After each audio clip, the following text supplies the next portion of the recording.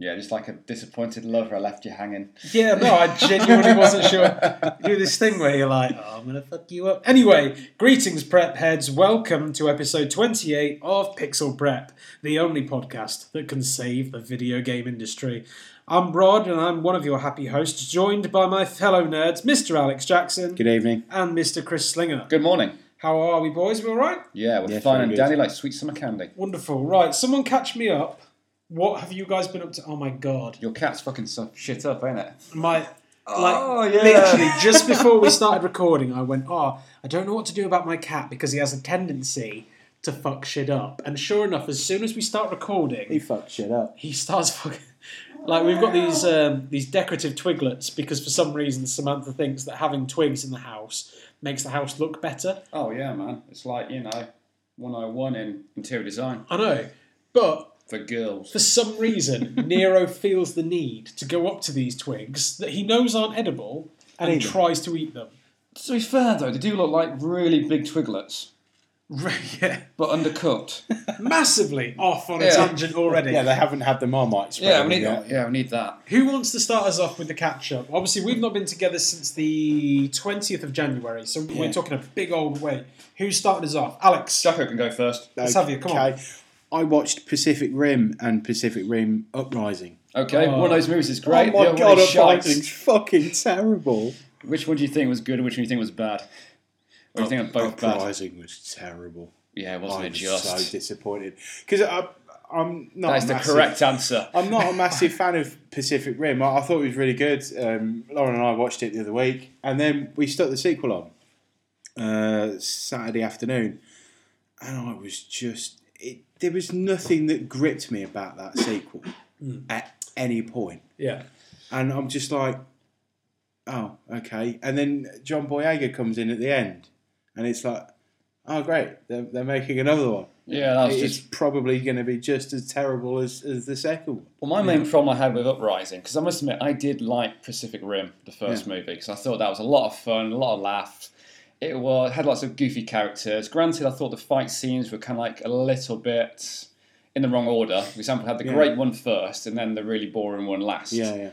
The problem, but it still had one clear vision. That clear vision was big fuck-off monsters are coming out of the ocean and they're going to screw your shit up. So build big robots. Yeah, sort it out. Yeah. The second one didn't really have a clear vision. It didn't know what it wanted to be. So you have these young, new Jaeger pilots. Jaeger pilots. Big robot pilots.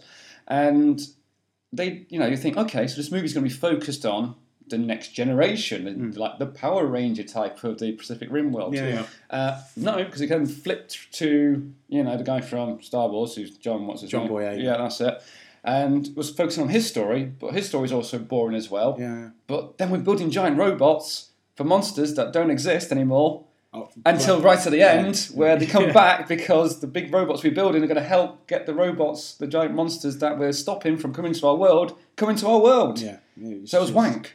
But I will say, on a better note, we watched the documentary on Netflix, the conversation... Your cat's fucking you up, isn't it? Your cat's getting into the pills. I know, he's literally starting to claw his way into a batch of paracetamol. I'm just going to have to kick him out. Junkie. I will say, we watched the conversations... Nero, you're such a dick. Not those conversations. But we watched the conversations with the serial killer, the Ted Bundy tapes. I have heard those, haven't seen Ted Bundy myself. tapes. That I was absolutely hooked from minute one. It really was fascinating to see the psycho that he was. Yeah. And it was brilliant. And how really charismatic he was. Oh, God, don't. It was just... There was only one bit that made me think he was genuinely creepy. It was when he was in the courtroom and he knew exactly where all the cameras were. Yeah. Every single time. And he turns to the camera and he gives this really sadistic smile. Yeah. And that was the point I went, ugh. It literally gave me a chill. You know, if you go on Netflix now, when you see the Ted Bundy tapes, it's got a picture of him on the front, And I can completely understand now why that, what is it, Shockingly Evil... Oh, yes, the one with Zac Wickedly Efron. Vile or something. Yeah, the new Zac Efron film. Yeah. He's a spit of him. He is scary. Like, I cannot believe how much they look alike. I'm really interested to see That does that not film. bode well for Zac Efron, though. No, not really. No. But Serial killer in Hollywood. I'd rather have him as a serial killer than a kid singing about school. You know, He can be both. No, he can be both. He can kill and sing. You know, people give singing in the rain. It's American Psycho. Ted Bundy, the musical. People give Zac Efron a lot of flack, but do you know what? I actually quite like him. Don't get me wrong. I don't think he is the greatest actor of our generation. God no. But have you seen Baywatch? Yeah, it's a lot of fun, that movie. That is It's ridiculous dumb. fun. Yeah. It is dumb, ridiculous fun, and that is a great film. Talking of Baywatch, did you see Dwayne Johnson shout out Market Harborough? Yeah, I did see that on Facebook. Yeah. He shouted out Market Harborough. He's doing the Fast and Furious spin-off, Hobbs and Shaw, with Jason Statham. One of the actresses there worked with the Harbour Youth Theatre. And her mum carries on the stuff, the productions and stuff like that. Yeah. So he was in his gym in Hawaii, and he gave a shout out to Market Harbour Youth Theatre. I thought it was fucking epic. Yeah, I'll tell you what, I'm going to do you one better than that. Well, kind of. Well, Okay. you're going to do better than a rock. I'm not going to do better than The Rock, Yeah, but I'm going to bring it to a more local level. Okay, bring So, it down. As you may or may not know, like we don't like to give too much away, but at this point it gets real fucking specific because you all know my name. And you know that I work in the leisure industry, and now you know that we all live in Market Harborough. Yeah.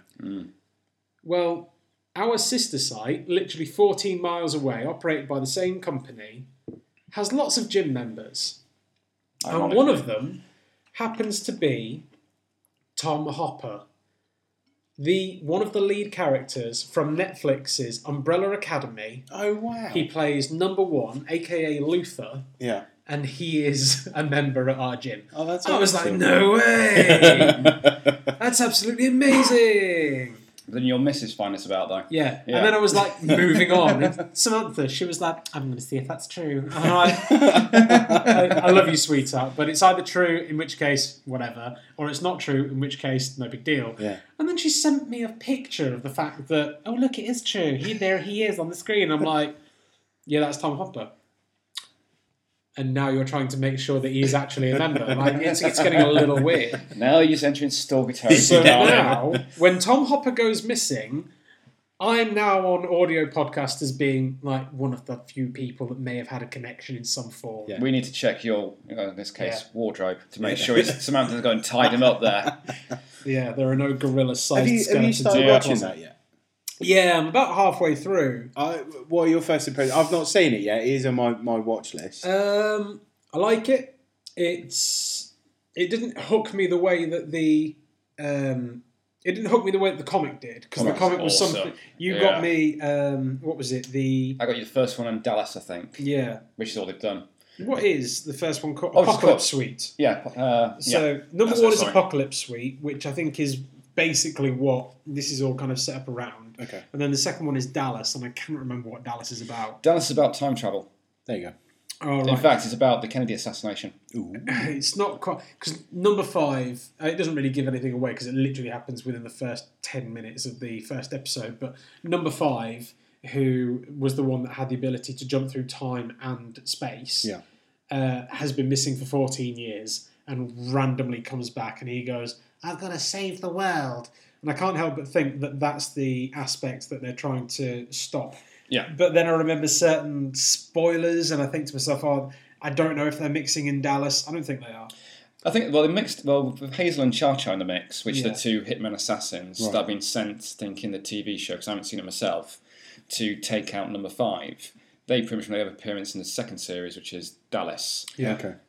Hazel and Cha-Cha in the comics were fucking mental, and it looks like they've actually done it the same way in the TV series, which I'm very, very happy about. Yeah. Basically, they're two hitmen, well, in this case, a man and a woman, that wear ridiculous... Hit people for hit gender people, PC, yes. right? The hit humans. They're hit humans who wear the most ridiculous masks, don't they? It's kind of like one like a dog and one's like a bear. Like a big pink dog. Yeah. Okay. Like head, and the other one's like a creepy clown bear thing. And they're both obsessed with sugar, so they when they're opening scene, they're still wearing these big ass crazy hats eating apple pie, going, "Oh my God, you've got to taste this pie!"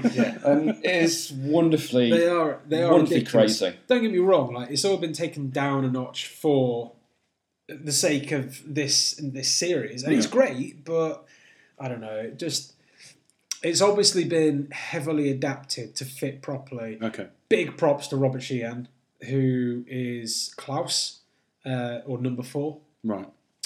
He's the guy with the bad facial hair, and he's got hello and goodbye written on the palms of his hands. Okay. His whole thing is that he can talk to dead people. Oh, right. And the thing about that is that it kind of drives him insane, so he spends all his time getting high. Yeah. So that he can drown out the voices. Which is pretty much what he does in the comics. Yeah. Oh, okay. So that's pretty bang on, but he really owns that role. He's absolutely fantastic. You will love him when you see him on screen. So yeah. What else? So check out the Umbrella Academy. What games have you been playing? What games have we are a gaming podcast. Tell me what games you've been playing. We're a nerdcast. Yeah. I bought... What have you been getting your big beefy hands on? This is going to sound really stupid, but I bought for £8 on Steam Plane Mechanic Simulator. Okay. So what it does intrigued. Keep going. It's not a virtual reality thing, but basically you are a mechanic for World War II aircraft. Okay. In the height of the Battle of Britain. Okay. So the 3 aircraft that they've got, it's still in early access, but the 3 aircraft are a Tiger Moth, a Spitfire, and the de Havilland Mosquito as a fighter bomber. Okay. And you have jobs to go through. There's 81 different missions, if you like, what you've got to do. Yeah. So one may be you have to repair the oil filter, or you have to replace the wheels, or change the jack, or stuff like that. But it actually gets you involved in fixing these actual planes. So you'll go through. There's a mode where you can check to see the condition of the particular part. There's a little mini game where if you take a part out, you have to get. You've got an oil gauge with 2 red sections and a green section. Yeah. You have to click, or you have to hold the mouse button to sort of get the oil into the green section. And you have to do that 4 times in order to get it into pristine condition. Yeah. So obviously, as long as it's 3 out of 4, it works fine. But if you get 4 out of 4, that part becomes pristine, so you don't have to work on it for ages. Yeah. So the tutorial is, the oil needs filling up. Yeah. Or the plane needs refueling and stuff like that. And as you go along, it gets more in depth, and you can actually take apart the whole engine of this particular aircraft that you're working on. So is it more educational than game? Yeah, it would simulate. Yeah, it would be. Except for Ghost Simulator, which was fucking balmy. Or The Sims. Oh, how many times do you get your people drown in the pool in Sims? Yep. Yeah, it has to be done. Let people jump into the pool and then remove the ladder. Yeah. Okay. And if you don't have one person who can cook in a Sims, you're going to burn down your fucking house. Sadism 101. Or you wait for them to go to the toilet, and then they go into the bathroom, and then you delete the toilet. Yes. And then you delete the door. Yes. Yes. And they want to poo, but they can't. They can't do anything, and you just leave them to rot in a small hole in the wall. That's wonderful. Talking as a manic depressive, that is depressing. But no, I find get our kicks. I find it really, really educational, and for a game for £8, I mean they're bound to add more aircraft that you can go along through. Which like you said, it's early access. It's early access. It's £8. Simulators do as well, don't they? They always add bits and bobs. Creeper feature net. It's done by the same company that have got one for cars. They've got one for PCs. Basically the PC one is you run a little PC company. You have to take apart the hard drive. You have to clean it. You have to order new parts and all this sort of stuff. You know, that's kind of quaint. I almost kind of like that because you want to build your own PC. You don't have to kind of like buy the lot of shit that goes with it. Exactly. And then wreck it like I would. It was one of those that I looked at. And I've sat there and seen a Let's Play of a couple of them on YouTube that I follow. And I thought, is that really for me? Yeah. But then I saw this plane one. I thought, well, it's World War II aircraft, which is a tick. Yeah. It's a PC game, tick. It's another tick, you can play it. And it's less than £10. Wow, so that's a massive bonus. I was thinking about it.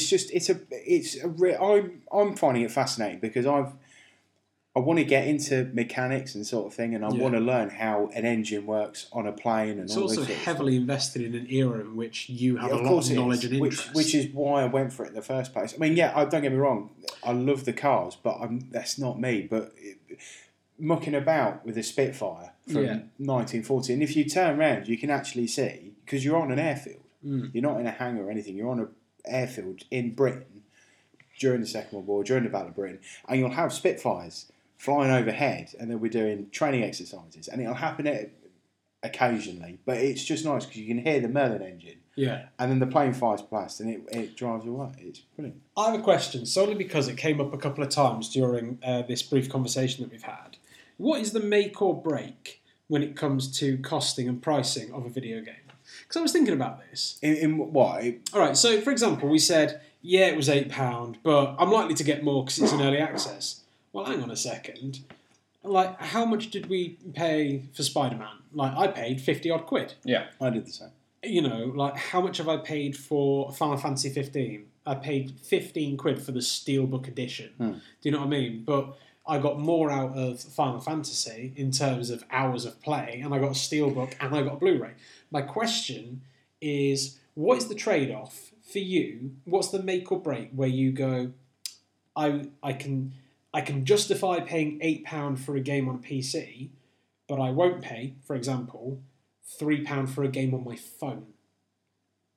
Like longevity for me, it's longevity. I will admit, I'm sure you two are the same. I'm a creature of habit, so I know which games I'm going to go for. There are a couple of risks occasionally. Spider-Man being one. I was sort of hesitant at first if I wanted to play Spider-Man. We've all got our favourite genres that we kind of attract to. Call of Duty, Battlefield, FIFA, Madden. They're all certs for my library down the road. So I know I'm going to spend 50 quid on that. I'm going to get my money's worth out of that. So for me, playing Mechanic Simulator, it wasn't even a risk. It was a tenner. Yeah, I'll be willing to sort of take that risk because if I get 2 hours out of it, I'll get 2 hours out of it. It's not a lot of investment. If I was to spend 40 quid on it and get 2 hours, then I've not got my money's worth. Yeah. So it is a key thing for me is longevity. Yeah. See, that is kind of where I say, right, hang on, is that the make or break? So for you, there is, because I remember doing this when I picked up Final Fantasy 9. I went 40 quid and you get 4 discs. Yeah. Which is retarded. Like when you look at it now. Yeah. Hang on a second. That might have been 4 discs of utter crap. Then again, that could be something like 20 floppies. Yeah, right. Oh, Christ. But you get what I'm saying. That, the notion was that my idea at the time was longevity. But if you'd spent, say, 20 quid and got 2 hours, but it was 2 hours of some of the best gameplay you've ever had, would that be a reasonable... That's my ask is... Because I get this. I stood in CEX the other day. And don't get me wrong, I've got limited funds, but I just went and got Assassin's Creed 3 Liberation for the Vita. It cost me a tenner. In good condition. I was wondering when that title's going to end, to be honest. But it was a good pick. But the first thing I did was go, right, okay, let's see if I can pick it up cheaper elsewhere. How much is it? I tweeted out at several people. Guys, is this a good find? Yeah. Unfortunately, I bought it before any of them came back to me. So thankfully, they all turned around and went, yeah, go for it. You're like, thanks for reaffirming my purchase choice here, guys. Yeah, but it is that thing, like, I didn't know if it was a good purchase or not, but I took a risk on that. Yeah. Usually if it's like, say, a fully priced AAA game, I probably won't take the risk on it unless I've had some research about it. Yeah. So, for example, if you're talking something, let's say...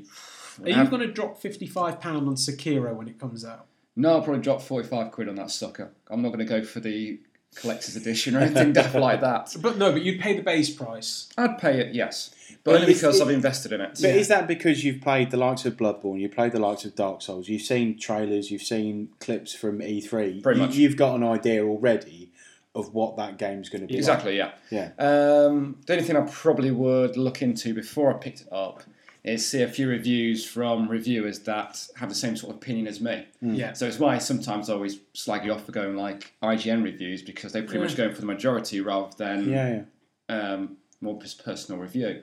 So, for example, if I like Yahtzee Crochet, I think I like his reviews. They're pretty much go with the same sort of taste I have. Yeah. So if I watch one of his 0 punctuations about a game, it's pretty much bang on. So, good example. He slagged off Persona 5, but at the same time, he liked it, same as we do. I slag off Persona 5, but I still like it. So something like a fully fledged game, I'd probably do a little bit of research before dropping 40, 50 quid on it. If it's like £5 from Steam, I've got no problems with that. I'll take a gamble on that. But usually, it's like with Fez and what game did I buy? Journey. Yeah. That's it, Journey. That was like something like 10 quid. Yes. Yeah.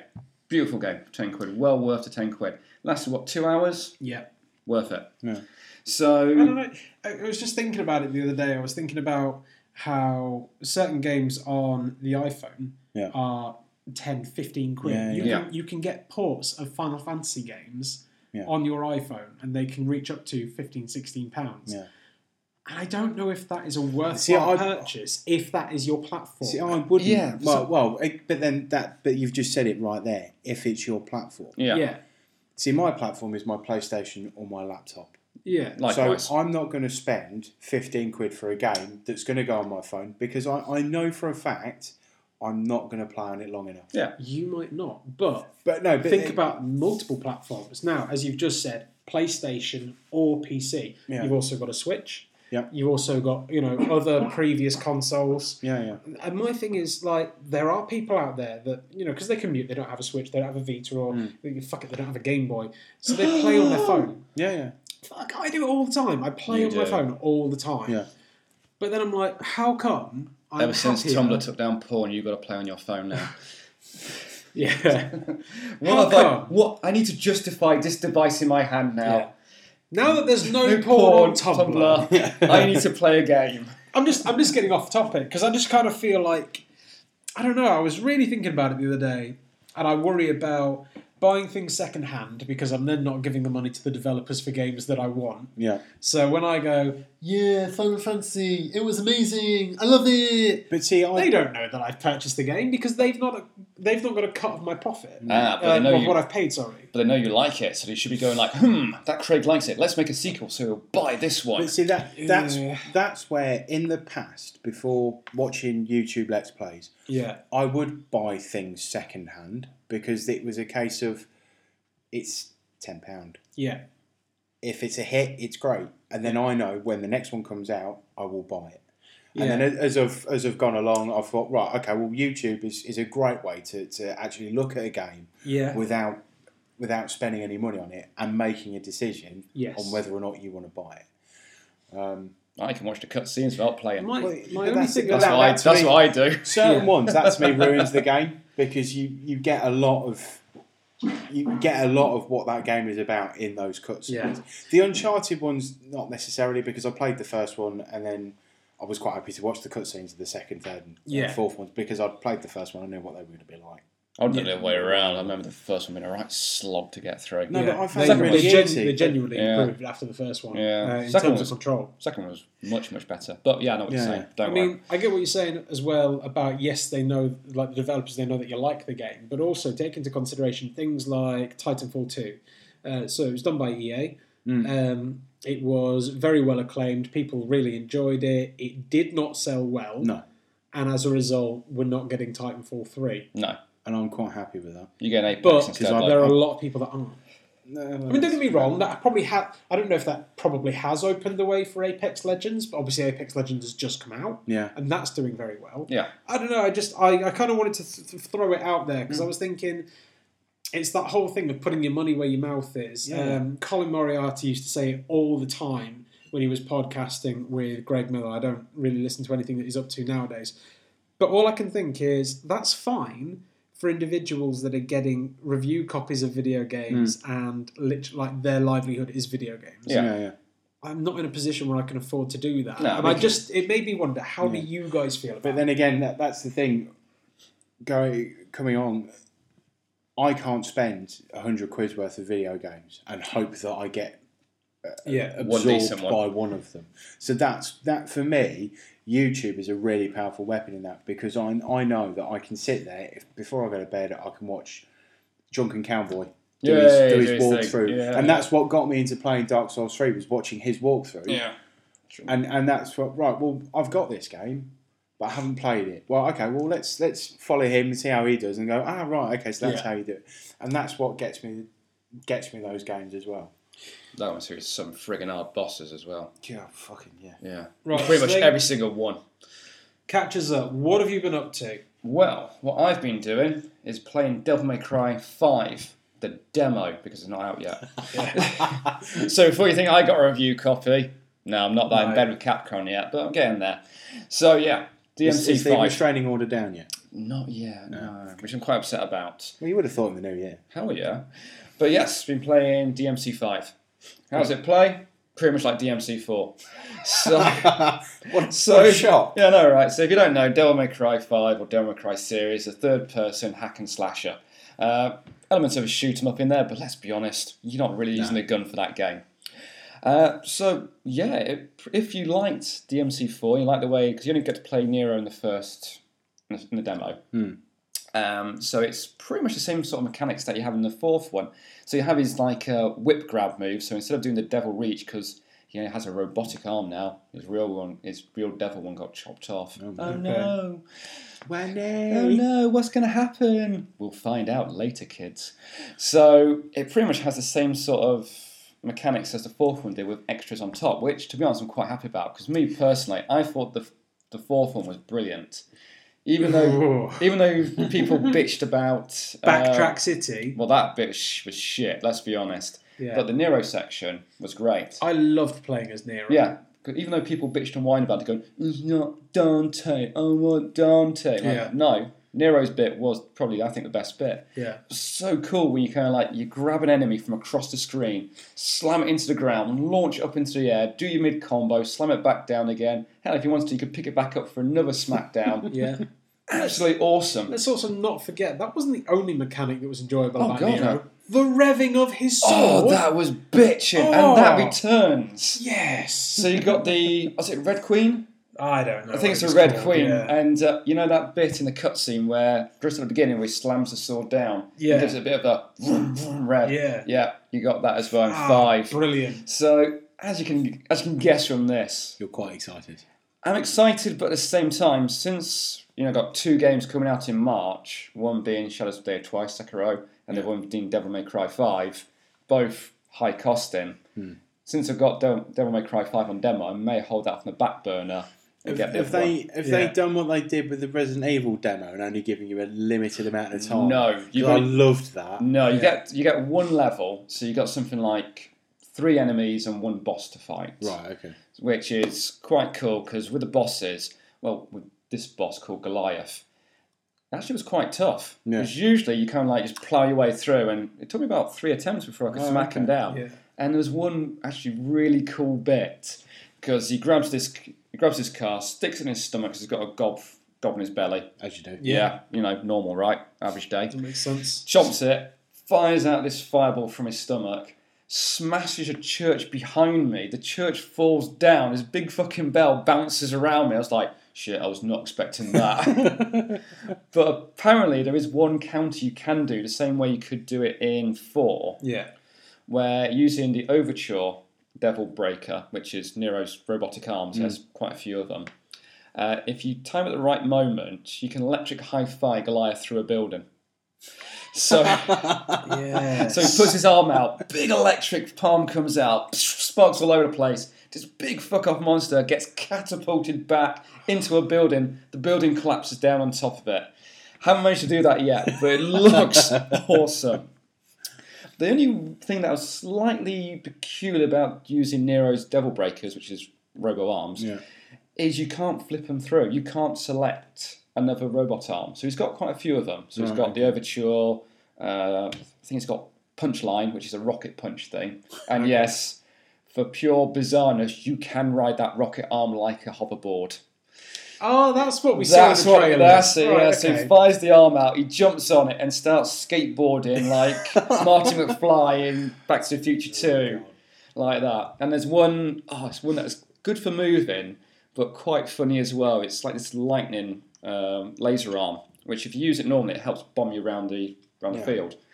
You overcharge this sucker, a big massive bolt of lightning comes out, and yes, he does say something equally cheesy. He goes, "Oh yeah, this is the good shit," and then starts sparking up all the enemies around him.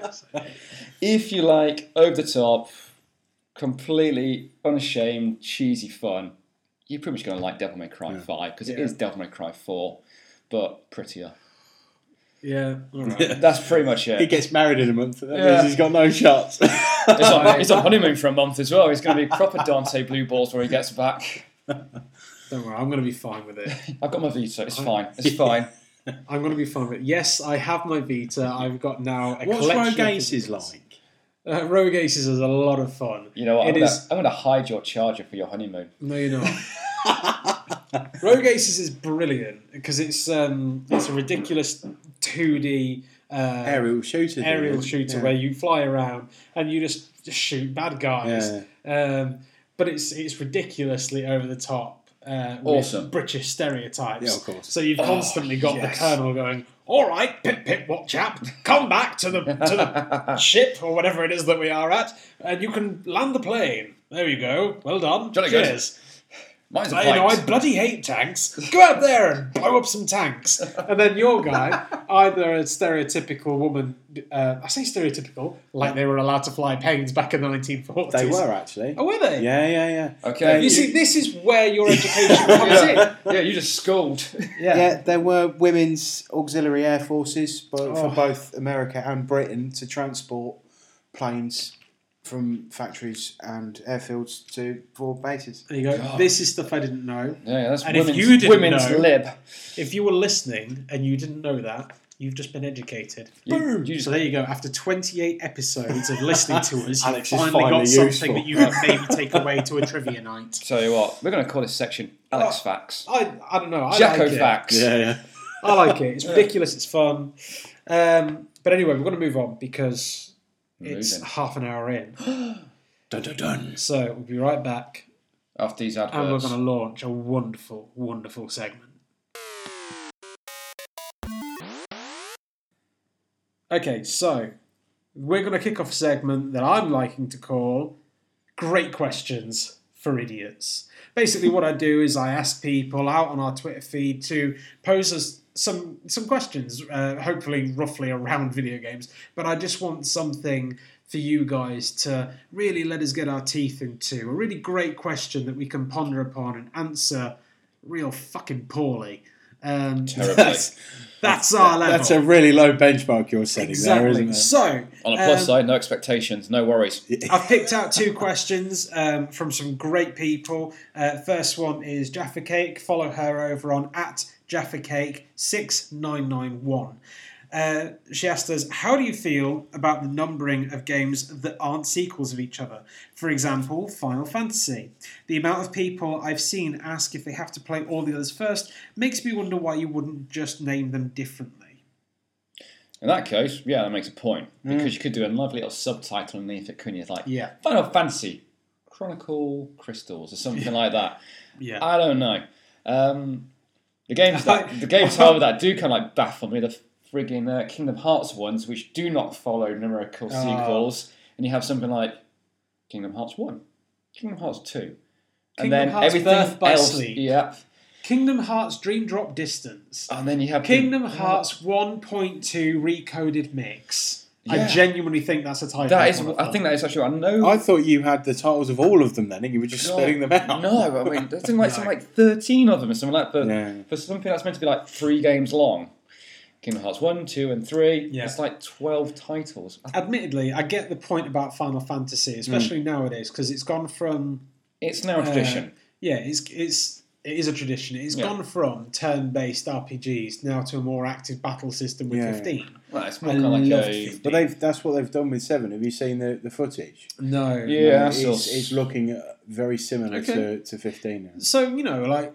I get Last it. time Can we you saw imagine? it. Well, yeah. Can you imagine if they started doing Final Fantasy VII remake. I mean, to be fair, I had to imagine that every day. The subtitle of a Final Fantasy game is basically the number that they put on it, because then when they end up with direct sequels, that's where you get the 2 from, isn't it? Final Fantasy X, Final Fantasy X-2. Yeah. Do you know what I mean? Like, it's a bit odd. I must admit, I did kind of give myself a little bit giggle at that when it said Final Fantasy X in Roman numerals, and then 2 in a big fuck off number, English number, and like that's the thing I like about it. 2. Like, it's quite obviously like that has become its own subtitle, hasn't it? At the end of the day. Whereas, can you imagine if they did something different? Final Fantasy.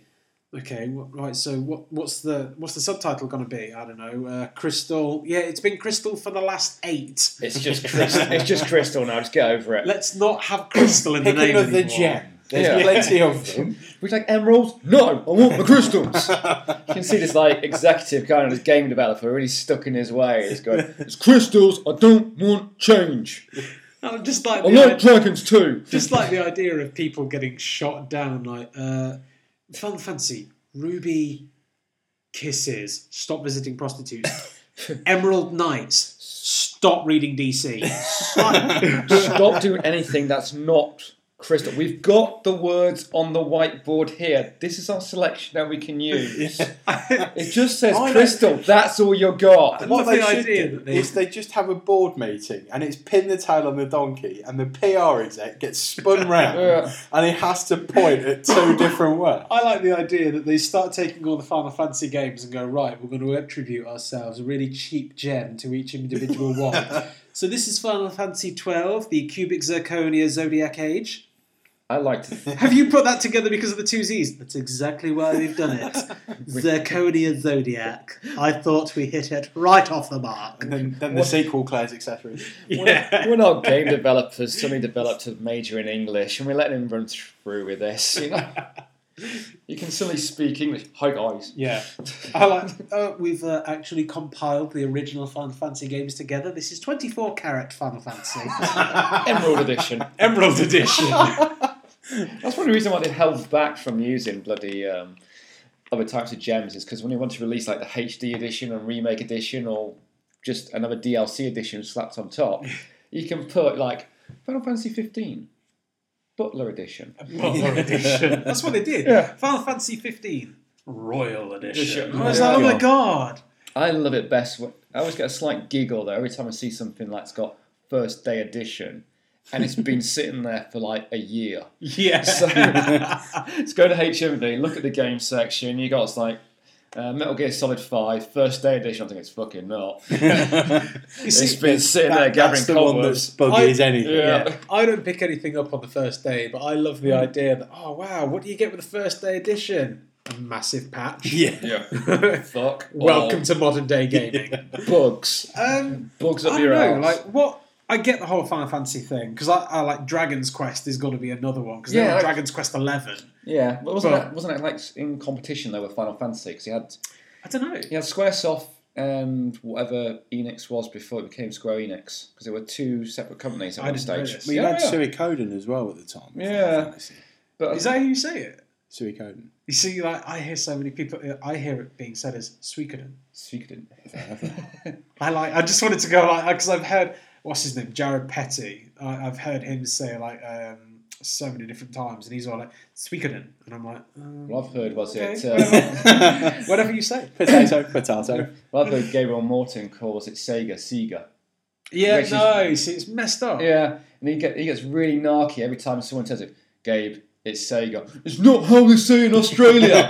Well, it's not my fault. Your countries are full of retards, is it? This is how we're saying it now. And convicts. Get over it. I once saw a YouTube video of Zac Efron trying to say all these different English places. And he went, I don't know, Worcester. That's Worcester. Yeah. Leicestershire. That's Leicestershire. Yeah, because Greg Davis and I think Greg Davis was Tyler the guy Lautner. that. Yeah. It's Tyler Lautner from. Oh, was it Tyler? Oh, I fucked him up. From Cuckoo. Oh, I know which one you mean now. Is yeah. it Tyler Lautner? Yeah, it was the guy from Twilight, wasn't it? Yeah.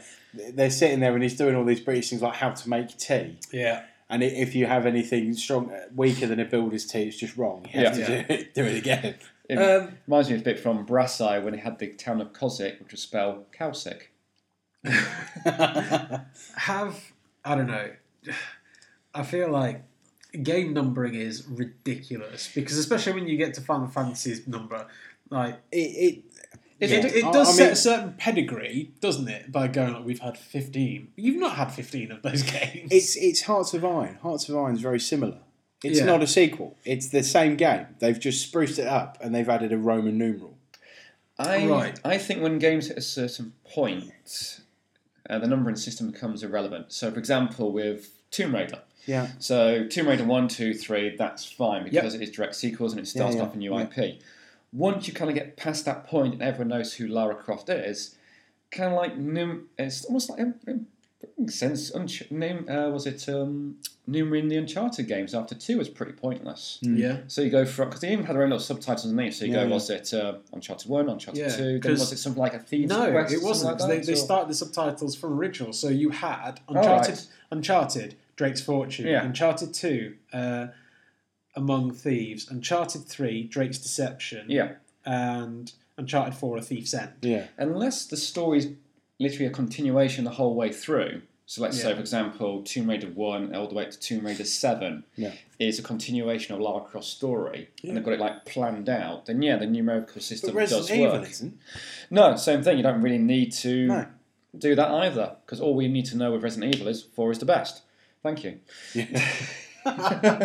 That's all you need to know. I do really want to play the Res 2 remake. I do and I don't at the same time, because it's the gameplay mechanics of 4, which is brilliant. Yeah, but without that stupid campy Capcom humour. Which I will miss like anything. If I can't see Black and Monks, I don't care. Yeah, but that's where it's like, but we're a proper survival horror. Yeah, which kind of like turns me off a little bit, because I do like the fun aspect of it. I mean, if I do get it, I'll probably play on easy mode, so I could just do one-shot zombie kills. Wouldn't you get bored of that, though? Probably, because it hasn't got that campy fun to it. Although I did like, in the remake, that you have to do several headshots to zombies before they get down, because actually, for me, it's like, wow, this is actually a proper zombie. It won't go down like a normal person. Shoot a few times in the head, it comes back up. There's a sex joke that was too easy to make there. We all skipped over it. Well done, boys. We all knew it was there. We were mature about it. Listener, can you tell what it was? Leave in the comments below. Add that in his Let us know if you've ever had a zombie go down on you. But you can also play as Tofu in that game as well. Okay. That's let's come back to that. Let's come back to the numbering thing. Come on. Good if in story, but if it's, let's say, long-running game, you don't really need it, do you? Because you can just see it as individual stories, can't you? We know the Final Fantasies from 7 onwards, right? Yeah. Okay, so let's play a quick game. Let's subtitle the Final Fantasy games. Awesome. The core ones will be here forever. So just 7 and 9 then? Yeah, we're just doing the core ones. We're not doing the fucking offshoots. Or 8. Alright, so Final Fantasy 7, subtitle. Blonde, depressive, emo kid goes on a journey. No, because that's going to be the subtitle for all of them. Oh shit, you're right, yeah. God, like Meteor comes from, oh shit, no. I tell you what, I think subtitles are going to be harder. Let's do movie taglines, because I can imagine the movie, like the really campy movie tagline for Final Fantasy is big sword, bigger problems. Yes. Hell, Final Fantasy 7, it's big sword, big tits, bigger problems. Yeah. There's a tip out of rack on that. Brilliant. I objectify a bunch of pixels. Because that's all she was. In that game, yes. And that's how they designed her as well. It's the most weirdest design ever. You were the kid that tried to back Lara Croft up against the wall and then pan the camera around. Didn't we all? Yeah. Yeah. So glad we got Final Fantasy VIII. Emo kid. The remake, the remake we've always wanted but never had. You're not getting that. You're not getting the remake of 8. You're never getting the remake of 8. You're not even getting a re-release of 8. What is the movie tagline for 8? I've got to know. It's sword gun. Starey kid gets girl just by staring. Hi, I'm just going to stare at you some more. You know what? We really need to bond around this guy who doesn't say anything. Final Fantasy VIII is an anti-energy drink advert. Okay, is it Zach? Oh, Zell. Yeah. Okay, he's had way too much caffeine. Oh, yes, I do love that character. And that is why it's not a film. It's an anti-energy drink. I do advert. love Zell. That bit where he, like early on, where he punches the floor of the train, Yeah. and then the train conductor goes, "Oh no, we're shaking." I'm like, what the fuck is wrong with your fists? I like Zell. Your poor girlfriend or boyfriend. We don't actually know. You know what? We don't discriminate here. I could see Zell being gay as well, actually. Fair enough. Yeah. It's that tattoo. Yeah, Yeah, I love that. I love that some character designer went, I like Mike Tyson. Let's make him white and blonde. Except he doesn't fall back on a hoverboard. No, exactly. No. Oh, God, no. I like Final Fantasy IX. Let's try this again, but better. Monkey Boy with crystals. Final Fantasy IX. Remember the good ones. Final Fantasy X. You'll be laughing up until the point that the characters do. And that was awful. That was terrible. Ha ha ha ha ha. Well, no, wouldn't it be Final Fantasy X, by God, they talk? Yes, Yeah. admittedly. Oh my God, I can't They talk, but the lip syncing's bad. I can't rename my characters anymore. Could you actually rename your characters? You could only name your character Well, that was crap. because they never in 7. spoke. Not in 10, Oh, okay. you could only name your character because they always referred to one another by name, except for the main character, Tidus. Yes, I'm going to refer to all of you except you. They got to I'm call going him to ignore you. you or hey you or the kid or that guy. And it's just like, oh, whatever. So pretty much like Joker from Persona 5. Yeah. It's like, this guy, I typed in my fucking name. If you're not going to use it, why ask me? Yeah. Yeah, you think you got it back. This guy here's got it worse. So bad, you guys can't even remember my sodding name. What else is there? Final Fantasy X. My dad's a whale. I'm the dream of a dying city. Final Fantasy X took too much acid. Oh, Final Fantasy 12. We didn't know what we were doing. Final Fantasy 11, no one played us. Yeah. Final Fantasy 13. It gets worse. You know how you like female protagonists? Whoa, you're gonna love this one. You might, because you're going to run around listening to the fucking sound of her feet hitting the floor for 40 hours. Oh yeah, you bought that bastard for £3, didn't you? No, Was it worth it? £2.50. I don't know yet. He looks at it, curls up into the fetal position and goes, no, Final Fantasy 15, Westlife gets tough. When you're looking like that. Final Fantasy 15, boy band reunion tour. Final Fantasy 15, the cooking experience. I think with games that are like long-standing franchises like Final Fantasy 15, Final Fantasy, I think it's absolutely ridiculous. If you suddenly decided to drop 5 fucking games and went 1, 2, 3, 4, 5, do I have to play all of them? No. How on earth do I know? Then you think of that with the Call of Duty series. Yeah. They realised when they hit Modern Warfare, we don't really need to put numbers. Yeah, We'll actually put subtitles. Every single one was a different one, apart from like the Modern Warfare series and the Black Ops series. Yeah, they then had the numbers. They had the numbers because they were sequels. Continuation of story. Yeah. It's not Mass Effect. 1, 2, 3, Andromeda. It was something else. So it was buggy as shit. Honestly, at one point I went to speak to the ship's AI and my character's head span round 180 degrees, to which I was like, I get the reviews are going on about now. I'm done. Tell you what, it would have been brilliant if you actually talked to the computer, your ship's AI, and that thing just bugged out on you. You're like, wow. I just remember so meta. Right. I'm just thinking, like, look at the time. Go on, let's move on. And that was one question. We've got 10 of these. Again, thank you at JaffaCake6991. Go follow. Please don't be offended by our Final Fantasy subtitles. I hope you were enlightened by our answers. Yeah, right. So the next one comes from Shay B. She is at the Bergster, so that's the BERGSTER 30. Oh, Bergster 30. I know that well. And she asks us, are there any games that you feel like have had a big or important impact on your life?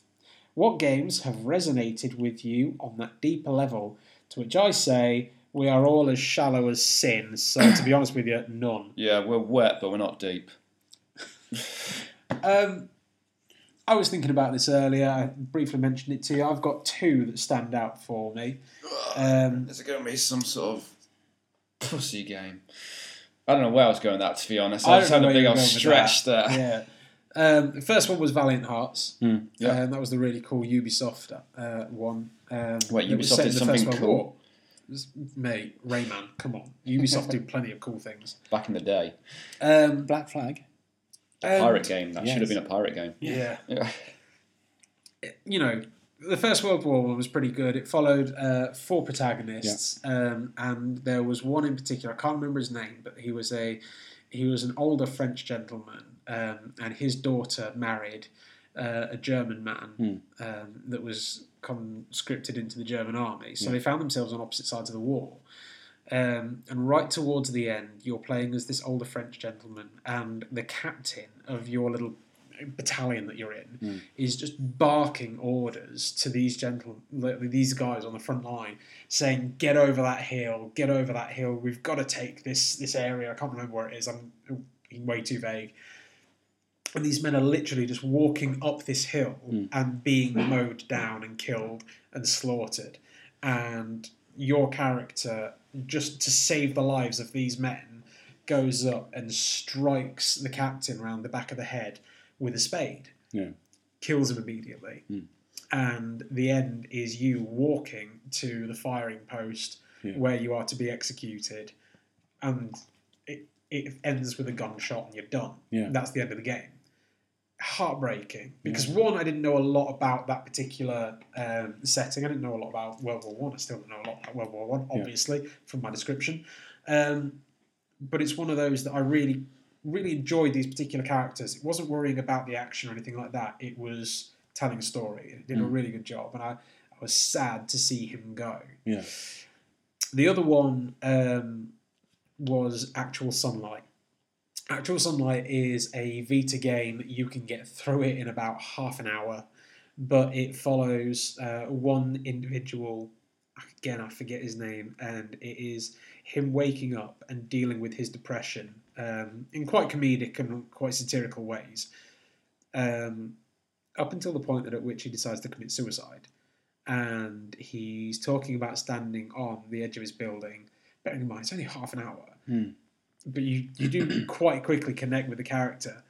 And he talks about how he's actually quite relieved that at the end of the game, as he stood on the edge of the building, he turns around and that there's no one there. There's no one there to stop him from what he's doing. Because then he doesn't have to carry on. And it affirms to him what he's doing. Yeah. So as sad as it is, there's that little bit of affirmation. It's quite weird, but that gave me a bit of insight to certain aspects of depression, and that hit me quite hard as well. So I don't know. Those for me are two particular games that have resonated with me. Anyone else? I'm trying to think actually. It's a difficult one. For me, it's The Last of Us. The first 10 minutes of The Last of Us. Oh shit! Yeah. I mean, that's spoilers for The Last of Us. If you haven't played it. Yeah. You start off. You first get your glimpse of Joel and his daughter. Is it Sally? Ella. No. I thought it was Ellie, wasn't it? Yeah, that's not the daughter. Oh right, okay. Oh no, okay. Yeah, I don't know. I haven't played it. I can't remember it. I need to play it again. But basically, it's them. You know, he's a divorced single parent. He's trying to make ends meet. You know. Taking his daughter Mackie D's every weekend. I get the idea. He comes back late at night and his daughter's there. She's asleep on the couch. She's giving him a birthday present. Yeah. And so you see how close this relationship is. Yes. And as it goes along, then they start hearing and seeing things of the outbreak. And there's panic as he comes rushing back into the house, and there's a guy chasing him, a mutating guy chasing him. And it just goes through them trying to escape out of the town. Yeah. Where they end up in a car accident. She's injured. He carries her up to a bridge, and it's the only bridge out of town, and a guy stops them. And he's pleading with the guy not to do anything to him. They just want to get out. Yeah, he's like a quarantine soldier. Yeah, he is. And basically he gets ordered to shoot them both. Yeah. And all of a sudden his brother, I think it was Tommy. Yeah. Yeah, Tommy comes out, helps him fend the guy. He gets pushed over. You hear a shot.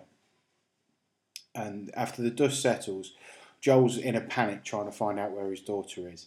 And all of a sudden, you just see him go, oh God, and run to her. And she's there, and she's been shot, and she's bleeding to death. Yeah. And the way Naughty Dog have done that and eclipsed the fear and moment of utter desperation in his hands, not able to do anything about his own child from dying, is a harrowing sort of opening to any sort of video game title that I've certainly played through. Yeah. I mean, I totally agree with you on Valiant Hearts. I think it's a great, fantastically brilliant, well done game. But that for me is the one that stands out the most. Yeah, that's a good one. Yeah, definitely. Sling? I don't really have a gut punch moment when it comes to video games, to be honest. Do you have one that? Because I imagine one for you that would really get you is the golden sand surfing in Journey. What? You know when you surf the sand in Journey? That was cool, that. Yeah. And you've got the music going, and you've got the light hitting the sand, and it's just a sea of gold. That was pretty awesome. Though. You kind of sliding your way through, and you see something like a big ass dragon on the outside. I can't remember. It's been a while since I played. There's other things that are dancing around. Yeah. I've never had like an emotional gut punch from a video game. Yeah. Mainly because I don't know. I've always had that level of just taken away, so I don't really get that involved. And usually with like video game physics, and I'm like, well, you can just do this instead, right? Can't you? Yeah. So, and then again, most games I like are usually wacky over the top type stuff, like DMC. I mean, when you see Dante get pierced through the body with a big massive sword in Devil May Cry 4, you're like, yeah, that's a Tuesday. There are games that take away, aren't there? Yeah. Massively undercut any kind of emotional hit. But if it comes from, let's see, which game kind of like hits a good memory with me and kind of like gets me kind of like starting about video games, it'd probably go way back to the beginning with things like Monkey Island. And I remember looking at it and thinking, wow, this is pretty and the jokes are funny and I had to solve things. And bear in mind, I was like, what, 5? No, actually, I wasn't. I was about 8 years old, 9 years old when I played Monkey Island. So if I didn't got like any sort of like positive response from games, it's probably the ones I used to play way back when I was a kid. Yeah. Also, when you're a kid as well, these days you play a video game, you don't like it for 3 minutes, bam, try the next one out, download the next one, get the new freebie, blah blah blah. Mm-hmm. When you're a kid, especially back for me, and I lived in the middle of nowhere, if you got a game, you played the fuck out of that game. You tried to get all your little secrets out of that sucker. Yep. So because you weren't getting another one. You weren't getting another one. You had to make sure you got the right game, and even if you got the wrong game, you still played the shit out of it. Yeah. So probably the LucasArts games had the most like positive response from me, just because they were fun and pretty much showed me what video games were. Yeah. What they could be. Yeah, what they could be, what they are storytelling wise, humour wise. So when I have no like emotional poof in the bollocks, like Last of Us or Valiant Hearts, I still have more of a happy response from them. I noticed the ones that I've mentioned like elicit something of a negative response, if you will. But mine are all happy responses. One that really warmed my heart. Your cold black heart. Not long after the passing of him, I played Spider-Man. Oh, you mean Stanley? And that bit where Stanley is he's in the diner, and obviously you hear his voice again. And his voice, when you're like, when you go through like a really crap winter and you've come home or something and you're cold and you're miserable and you're a little bit ill, and then you go and sit next to the fire and you put a blanket around you and you feel better for a minute. His voice is like that. Yeah. It's wonderful. Yeah. It's Uncle Stan hot chocolate for you. It is. It's hot chocolate on a winter's day. He's just wonderful. So like seeing that and then looking at that smile and knowing full well that he did the mocap to be there. He wanted to be there. For a bloke in his 90s, that's impressive. He cracked on. Yeah. Like he was dedicated to what he did. It made me feel great to see him. That elicited a really happy response for me because I love Stanley. I know it's not a video game, but it was a sort of the same thing at the end of Last Jedi. Yeah. When they did the little tribute to Carrie Fisher. Wait, no, I've not seen it since I saw it. You've not seen it? Well, at the end of it... I was going to say to our princess. Yeah, it was in tribute for our princess, Carrie Fisher. Yeah. And it was just a really... And it had the Princess Leia tune in the background. Yeah. As it came up with those words. And it was just a brilliant little sort of simple homage to someone that had made that franchise what it was. And that just reminded me of that. Definitely. I think it was brilliant. So there you go. 2 absolutely brilliant questions. Binary questions by really shitty answers. Yeah. Really ruined those. So great questions for idiots. Thank you very much. We waffled off on those like no tomorrow. And let's jump back in with the news. Okay, so now it's time for the news. Right.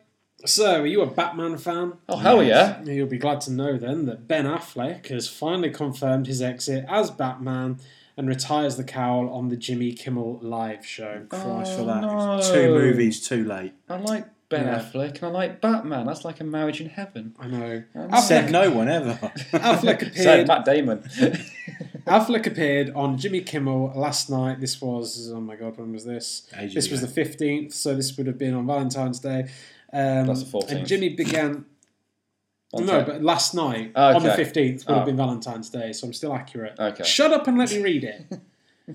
Jimmy began asking him about the reports and announcement that he will no longer be playing Batman, a role that he has been playing since 2016's Batman vs Superman, Dawn of Justice. Ooh. In response, Affleck said, quote, I tried to direct a version of it and worked with a really good screenwriter, but just kind of couldn't come up with a version that couldn't crack it. And so I thought it was like, time to let someone else take a shot at it. They got some really good people, so I'm excited, end quote. Kimmel then honoured Affleck's time as the Dark Knight as Guillermo came out. This is Guillermo del Toro, I think. Yes. Dressed as Robin, no less. Oh, that'd be awesome. Carrying and set to retire Affleck's bat cape and cowl. So yeah. Well, he ain't the worst Batman. He wasn't the worst Batman, to be fair. I think that honour sits with... Val Kilmer. Val Kilmer. Really? Not George Clooney. No, Clooney was the man. Clooney was the man. What, because you don't diss the Clooney. What, it goes. Is it the nipples? Look, is that what got you? Hell yeah! It goes Clooney, the West, the Keaton, Bale, and then the rest. I still love that Big Bang Theory. Oh, wait, no. Where they get Adam West and he's just going through all the Batmans. He goes Clooney, the Affleck, and then keep going like that. That's how it works. That's a fact. Well, you're wrong. No. I'm always right. No. You're wrong. So what was your favourite Batman? Actually, not for an argument, just as an interest. Yeah. My favourite Batman is Bale. Christian Bale. Followed by Keaton. I like Christian Bale in Batman Begins, but not so much in The Dark Knight. No, see, I love The Dark Knight. I think that's the best Batman film. Only because I feel like his voice got a little bit too, that sort of thing, while in Batman Begins, it was a bit clearer. Just before we move on to it, if I had to clarify my feelings on that, it was Batman Begins is the best Batman film, The Dark Knight is the best Joker film. Yes, I agree on that one. I don't feel like... I don't feel like there was anything new for Batman, but Heath Ledger really set the bar on his portrayal of Joker. Do you know? Which I kind of feel like if we hadn't had Heath Ledger, Jared Leto might not be so damned as the Joker. Yes, probably true. Yeah. I was excited like Batman Begins because it's actually an origin story for Batman. Yeah, which we didn't have. And it actually gave Batman a character. I like Michael Keaton. Personally. Oh yes, fuck yes. I love Will Arnett. Yeah. Will Arnett is the Lego Batman. See, he brings such a joy and humour. He's got abs, man. He's a billionaire. With ABC. Always I don't mind Will Arnett. How is that ABC? I don't know. I can't remember the trailer exactly. I don't mind Will Arnett as Batman. I just don't like the Lego Batman film. Yeah. It's just not. I like the first half of it. Second half, not so much. I think it jumps the shark a little bit. I actually preferred him more in Lego Movie than the Batman Lego Movie itself. Fair enough. I liked it, and I'm a little bit annoyed that they're doing a sequel. Which to Batman? Lego 2? Lego Batman 2, yeah. All right, what am I going to go with that? No idea. But I think that's what annoys me, is that it doesn't need to have any more. And I've said this about Marvel. I'm sick of the Marvel comic cinematic universe. Why can't we just have one-shot films? You don't get that anymore. Like Venom, as much as I bitched about it, it was a one-shot film. I know you're getting Venom 2, but if you weren't, that would be okay. Into the Spider-Verse on its own would have been absolutely fine. If the next one that they're doing is completely separated from Into the Spider-Verse, that works well as well. Yeah. Just do one-shot films. Don't keep trudging over the same stuff. And now for the hero origin film of Iron Man and Captain America and Thor and Ant-Man and every other fucker. You don't get that anymore. They make money. So I know they make money. Sit down, but he'll still go and watch them and enjoy it. I know they make money. He moans about it, but he still goes and watches them. Yeah, of course I still watch them, because at the end of the day, they're about a medium that I enjoy. Well, saying that, I mean, I'm not gonna watch it. I just wish that they would do something different. It's like people go, "Oh, EA, you ruined Battlefront." You still bought Battlefront 2, though. I didn't say it ruined it. In general. I'm saying in general. Yeah. I said people. Yeah. Like, it's people moan, but that doesn't necessarily mean that they're not going to still pay into what they do.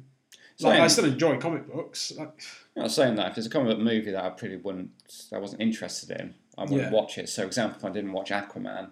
Yeah. Because I'm just not really interested in Aquaman. It just looked like Water Thor. Yeah. Supposed to be the best DC film so far. Since Wonder Woman. Yeah, I know, right? I know, that was great. Wonder Woman wasn't offensively bad. It wasn't just brilliantly great. It's forgettable. It pretty much was. At least with like Batman vs Superman, it was just bad. So bad.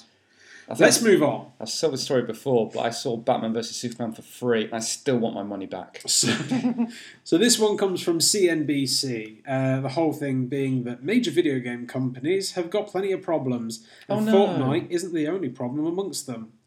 God damn you, Fortnite! So this goes on for a little bit of a ride, so strap in. Fortnite, a free-to-play online video game, has shaken up the gaming industry in recent years, catapulting itself beyond the sector into the wider socio-cultural landscape. Its runaway success has led to some question...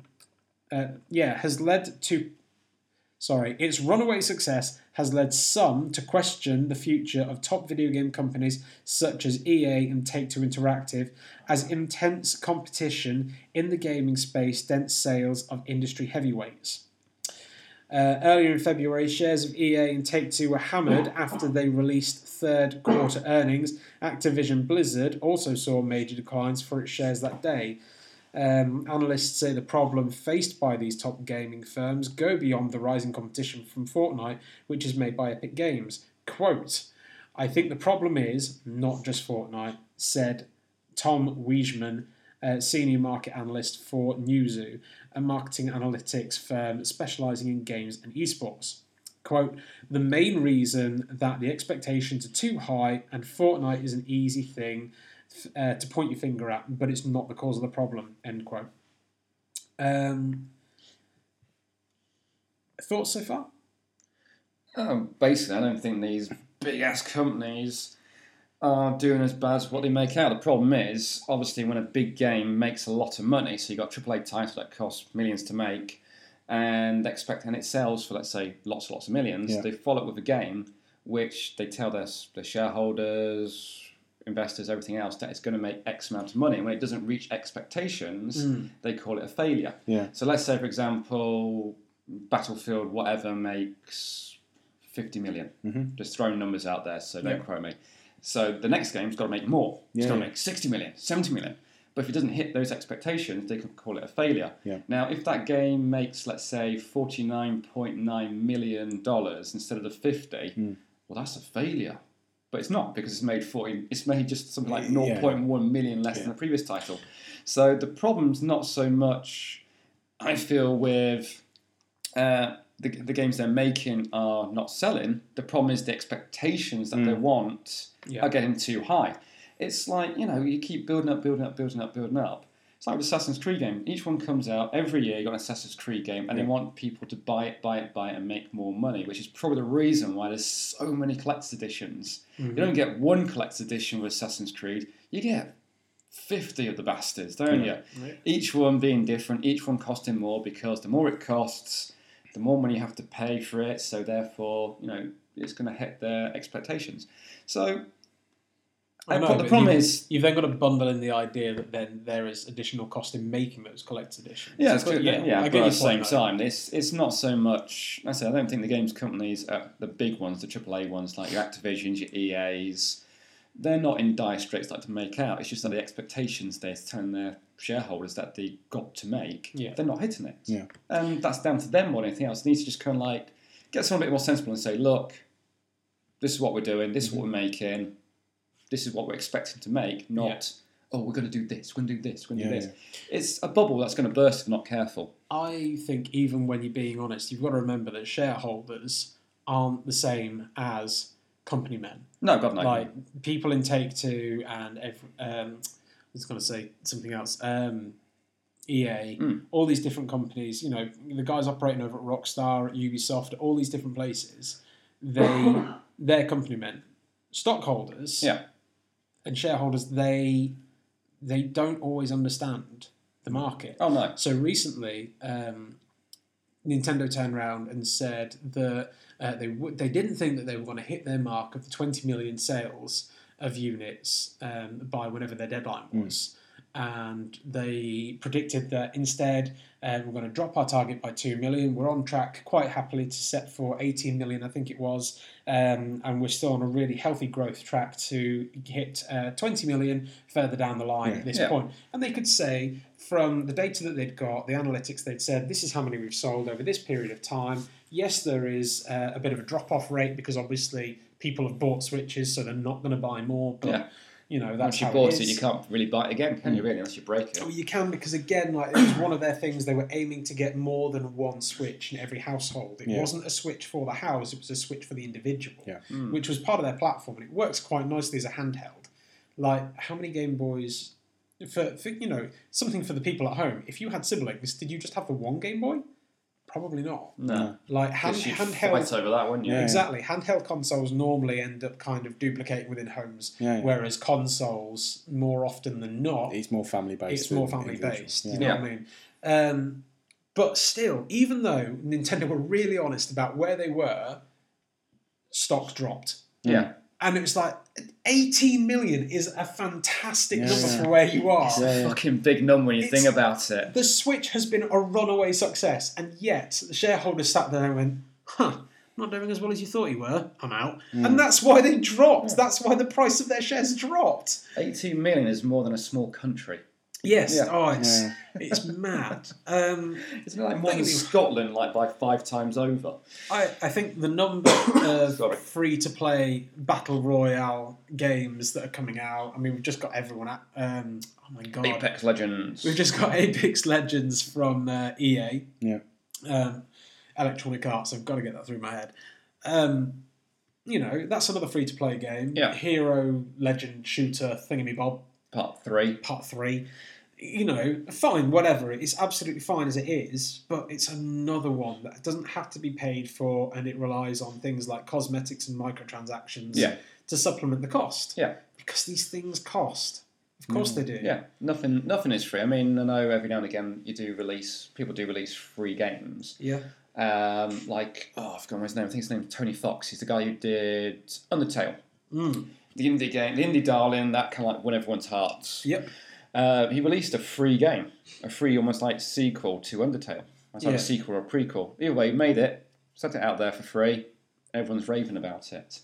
Whether or not that's going to be leading into a bigger game down the line, don't know. But either way, he did it, and it does happen. But big companies obviously not going to do it because they've got massive overheads to look take into account the fact that he's got to pay for his time, he's got to pay for the utility around it, the resources, and the management of conducting himself with whoever the platform holder is. If he's speaking to the PlayStation agents and management team, going, "This is the free game that I want to pad out and the follow up for Undertale." It doesn't take into account that if he's putting it out for free, where is his income to pay for these actions that he's taking? I think he just released it on Steam. Oh, it's easy then. Yeah, you can release anything shit on Steam. Yeah, I made a paper aeroplane the other day, threw it at my computer, and now that's on Steam. Oh, have you got? I hope you got I hope that's on early access. I so want to see that now. Compared to some of this shit on Steam, that's actually probably the best thing you're going to get. But I don't know. I do think the number of fucking battle royale games is getting ridiculous. Well, yeah, it's a bubble, it's a fad, isn't it? And I worry about it because as well, it's skewing the industry towards an area that we're not online really interested. Multiplayer games. Shaun Layden, after a year of really epic single-player story narrative-driven games like Spider-Man, God of War, Horizon, all these wonderful games that have come out, Shaun Layden's just turned around and gone, yeah, I see the future of PlayStation being more online multiplayer. Are you serious? Oh, they always say that though, don't they? Look how well God of War did for a game that came out in April of last year. Look how well it did throughout the entirety of that year. Yeah, it was still hitting the top. Was it top 10? Was it top selling? It was like number 4, wasn't it? All the way through. I don't know. I worry. The thing is, big companies will want you to say that multiplayer games is the future because they're easy to produce. Yeah, I think making a big multiplayer game is easier than making a solid single player game. Yeah. Only because single player game you got story, characters, you got to obviously get people invested like you were in Last of Us. You had that gut punching moment. It's hard to do. Not every single player can do that, but balancing issues online a little bit easier to sort out. Granted, it's not perfect, but you put that game out there, you stress test it. You get back, a few people change the statistics, the knife's not overpowered anymore, the gun's been toned down, the rocket launcher can fuck your shit up. Either way, it's not kind of a case of... Because in what world can a rocket launcher not fuck you up? Exactly, you know. So it's that sort of case of multiplayer games, easy to tweak, single player experience. Well, if you've written the story and it hasn't gut punched you, what can you do? Well, I'm just going to go back now and rewrite that bit. You like it now? No. What do you think we are? Mass Effect 3? Hell no. Get Andromeda out there. So, yeah. Big games are not as in dire straits as what they like to think they are. They're making fucking shitloads. They are, but obviously they've got to look at the long term. Yeah, I think there's a slight worry that's going to burst like the .com bubble. I'm aware of the time, but I think before we move on, it's also worth thinking about cross-platform play. So, you know... Yes, Sony, we're talking to you. Oh, don't. I listened to Kind of Funny Games Daily the other day, and I was hearing about how Shaun Layden the paragraph where he was just like, it's not as easy as flicking a switch. And then one of the game devs turned around and went, hi, I've been talking to PlayStation management throughout the entirety of the development of our game. This guy's a CEO of his own development company. He's like, and it literally is as easy as us flicking a switch. I'm just like, wow. I can honestly believe that. I can't imagine it's such a hard thing to code in. So that undercut him. I don't know whether or not it takes into account the fact that it's cross-play is not the same as cross-save or cross-progression. Yeah. Just because you are, like, if you are level 1 in Fortnite on PlayStation 4 and you're playing with someone on Xbox... Like, if you manage to level up to 2 and then you play your account from your Xbox, does that mean that you're still level 2? Have you got that progression? Is that as easy as flicking a switch? Probably not. No, you'd think the data would hold on when it had a server or something like that. You'd think so, but it's the transfer of information between the companies. Yeah. I mean, if it's the same... I'm sure there's loads. There's loads of nerds out there who could tell us if we're right or wrong. Yeah. Like, again, like, this was...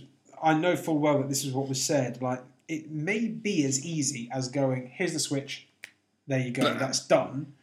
But the policy and procedure around all of it might be what's holding that up. Yeah. But with that being a thing, I do think that has to be sorted out sooner rather than later before everyone turns around and goes, the future of gaming is online. Yeah. Because that's going to be a huge thing. Yeah. So if you can't play that shit online, it's not the future online, is it really? Exactly. Moving on. Right, so Netflix has canned Jessica Jones and The Punisher. So its Marvel purge is now complete. Marvel gives fans hope for return. Okay, so this one comes to us from GameSpot. Netflix's The Punisher and Jessica Jones have been cancelled. Deadline reports that the third season of Jessica Jones will still air on the streaming service, but it will mark the end of her run. The Punisher, meanwhile, will not return, having had a second season launch in Netflix in January. This seemingly brings Marvel and Netflix's relationship as it pertains to creating new shows to an end. The streaming service has already called time on its Daredevil, Luke Cage and Iron Fist shows, which means the Defenders are no more. Oh, yeah. Netflix has indicated that shows will remain on Netflix for subscribers to watch, however. Quote, Marvel's The Punisher will not return for a third season on Netflix, reads a statement issued to Deadline. The quote continues, showrunner Steve Lightfoot, the terrific crew, and the exceptional cast including star John Bernthal, delivered an acclaimed and compelling series for fans. Yeah, all the Francis out there. That was for you. Oh, Francis! France love The Punisher. And we are proud to showcase their work on Netflix for years to come. In reviewing our Marvel programming, we have decided that the upcoming third season will also be the final season for Marvel's Jessica Jones. We are grateful to showrunner Melissa Rosenberg and star Kristen Ritter and the entire cast of the crew for 3 incredible seasons of this groundbreaking series, which was recognised by the Peabody Awards, among many others. So yeah, lots of things there. Marvel TV boss Jeff Loeb has also released a statement. Jesus Christ, he's not that high up, is he? Yeah. Fuck, I hate Jeff Loeb. Why? Such a dick when it comes to writing comics. He's so terrible at it.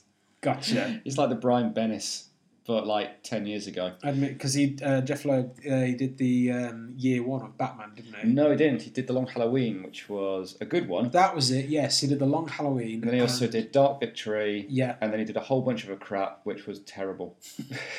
I actually had Dark Victory and The Long Halloween. They were good. Both yeah, of them. They were very good. That's when it was started off. It's kind of like the way Bennis did Ultimate Spider-Man. That started off great. Now he just produces crap. Well, anyway, that terrible producer of comic book crap, Marvel TV boss Jeff Loeb, fucking hell, released a statement saying that the company was thrilled by the stories it told with Daredevil, Jessica Jones, Luke Cage, Iron Fist, The Punisher, and the rest. Oh, Jesus Christ. Take a breath. He went on to reflect on the achievement of bringing together the characters and talked up the talent that contributed to doing so. Marvel assembled, blah, blah, blah, blah, blah, blah, blah, blah, blah, blah, blah. Right. Interestingly, his statement also indicated that it was Netflix's decision to drop the shows and suggested that Marvel isn't done with the characters. Quote, our network partner may have decided they no longer want to continue telling the tales of these great characters, but you know Marvel better than that, he teased. Oh, you teased, Jeff. As Matthew Murdock's dad once said, the measure of a man is not how he gets knocked to the mat, it's how he gets back up. To be continued, end quote. Okay, Alfred. So it's not how we fall, Master Wayne. It's how we pick ourselves up. Yeah, they've all said it one way or the other. Exactly. Obviously, we've got the Disney streaming service, Disney Plus, coming along, and obviously Disney being a parent company now of Marvel, it's likely that we're going to see those items there. Oh God, yeah. Thoughts? Probably just that. Really, it's just transferring it from one streaming company to another. That's what I can see I'm disappointed that they've cancelled Punisher. I really enjoyed that. Yeah. Jessica Jones, I'm not fussed about. Did you watch them? I'm not just fussed about. Did you watch the second season? What? Jessica Jones. No, see, it didn't appeal to me. So, admittedly, I haven't watched the second season of Iron Fist, and I haven't watched the second season of Punisher. I've watched the rest. Yeah. Do you enjoy them? Did he tickle your chin? No. Did he curl your fancy? No. You're not too pleased with them then? I only really liked Luke Cage and Daredevil. I kind of felt like those were the only two that really... Punisher was really good, but it was also really, really hard to just watch. Yeah. Like... Well, I feel like a violent overload. Yeah. Don't get me wrong, it was good, but it was a lot of the same in each one. It was always blood and violence and angry, gravelly voices. Well, yeah, my family's dead. Punisher in a nutshell. Fine. It's fine. It's absolutely fine. But it just... I wasn't compelled to watch it, and that's why I haven't watched the second season. I loved Daredevil. I thought Daredevil was a wonderful arc, and the fact that they turned around and went, do you know what? I feel like we've done a really good story. I'm going to end it on 3. Yeah. I was like, do you know what? It's a good season. Well, it's one of those where you can get TV series like that where you'd rather end them sooner instead of go on and basically get watered down into crap. Oh, yeah. It's like, well, why didn't you stop 5 or 6 years ago? What's that famous paraphrase? You either die the hero or live long enough to see yourself become The Walking Dead. Yeah, and The Walking Dead's terrible. Fucking hell, I hate The Walking Dead. Next on the list. Cry. The PS Vita is coming to an end of production in Japan. Next. Didn't do that already? Fuck off. Right, so again, it comes from GameSpot. Just very quickly on this. Yes, very quickly. Let's talk about your dead console. Sony will soon cease production of the... Shut up. Listen, it's important. Can you imagine trying to be a listener of this podcast that I can't hear what any one of them is saying? Fuck. I heard Vita, that was it. Yeah, that's what gets us the listens. No, the one. Sony will soon cease production of the PlayStation Vita in Japan. The company revealed the news on the PlayStation Japan website, where it was confirmed both remaining models of the handheld will be discontinued soon. While Sony has not confirmed what this means for the handheld in the West, the writing has been on the wall for a while. Just a little bit. Was it hinted? Telling me. Was it hinted? I will file that under shit, I already know. In May 2018, physical PS Vita games were discontinued in the US and Europe, while incoming PlayStation boss Jim Ryan said in June 2017, when he was the head of PlayStation in Europe, that the Vita was not an active line outside of Japan. Vita launched in Japan in late 2011 and before being released elsewhere in early 2012. A smaller, lighter model was released in 2013 in Japan and the following year in other parts of the world. The handheld was a critical success as reviewers and consumers praised its hardware and many of its games. However, it struggled commercially. Well, model did. However, it struggled commercially, and Sony admitted as early as March 2016 that its focus had shifted elsewhere.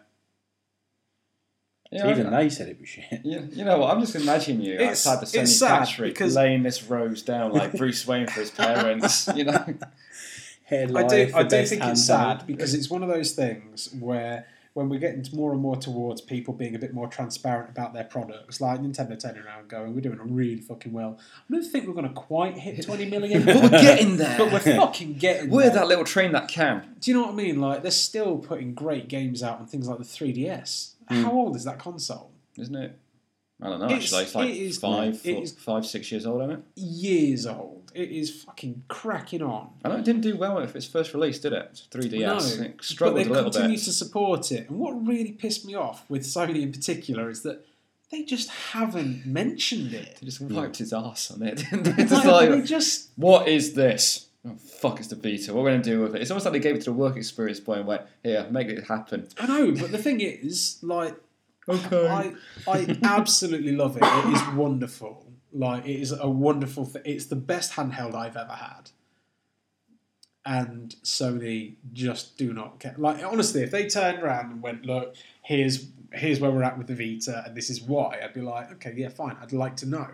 They just ignored its existence. Oh, yeah. It was fucked up. Didn't count after they failed, was it like the PSP and the PS Go and all that sort of stuff? Yeah, because of how shit the PSP went. And how it was badly received. They're like, shit, and just get rid of this. PS Vita started poorly. They thought, oh, Christ, it's the PSP again. Don't get me wrong. Like, it's that embarrassing uncle at the weddings. Get rid of it. It doesn't exist. You know. They did some real stupid fucking mistake. I mean, the UMD for the PSP. Wasn't that like ultra expensive as well? It was expensive to manufacture because I used to have a mate whose dad was involved with the manufacturing of UMDs. And apparently they're expensive to do because obviously they only operate on the one platform. Yeah. So why? Because you could get movies on those, couldn't you? Yeah, you got movies on there. It's like the whole, DVD HDs? Yeah, it was absolutely ridiculous. Like, it was expensive to do, to operate it on your system, consume the battery life, because it's not just playing a program, it's all the operation of the mechanics within the unit as well. So it consumed the battery life like anything. And then when the Vita came out, they went, well, we've got to be careful with this one. At least we're not going to have any proprietary memory card systems or anything like that. Just kidding. Proprietary memory card systems, they're going to rape your wallet. You're going to love all this. You're not, but fuck you. It's honestly like I've got 2 memory cards and they've got 2 games on them. I think they're both. I think I've got an 8 gig one and I've got a 16 gig one, and I've spent on them about 40-45 quid on them maybe. I'm just like, that's crazy. That's insane. Both second hand. Don't get me wrong. There's no way I could buy them fuckers new. Getting married. Yeah. Well, also, can you stick a USB in it? No. This is the ridiculous thing. Like, you cannot use anything other than. They get you probably like twice the memory for like half the price of a USB. And that's what's mad is the fact that actually once you've bought the unit, you've paid the money to Sony. If you didn't have to stick with their memory cards, you could have probably shifted more. Yeah, but end-to-end total control. Yeah, that's the problem. Yeah. Anyway. So your darling's dead. On to the next one. Let's move on to something. This is going to be brilliant. I'm really sorry, by the way, people, if you're listening. This is a long episode. But you're getting bang for your buck. Yeah. Wait, are you? Well, yeah. Do you get bang for your buck? Nothing. If we waffle for an hour and a half and you pay nothing, do we technically owe you an apology? Or do you say thank you? I think it depends how much views we get. Twitter afterwards. Probably a lot. That means if a lot of views, a lot of listeners. Don't let this game into your homes. A Shropshire head teacher's plea over video gaming. Now, what game could this be? This comes from the ShropshireStar.com. Yes. Right. For those of you unfamiliar with Shropshire Star, it's an awesome publication. It's got its finger on the pulse. It's that up to date. They're satirical comic strips out of this world. Yeah. Let's start this off. Okay. Martin Stott of the Old Hall School, Wellington, Telford. I think we've got a friend in Telford.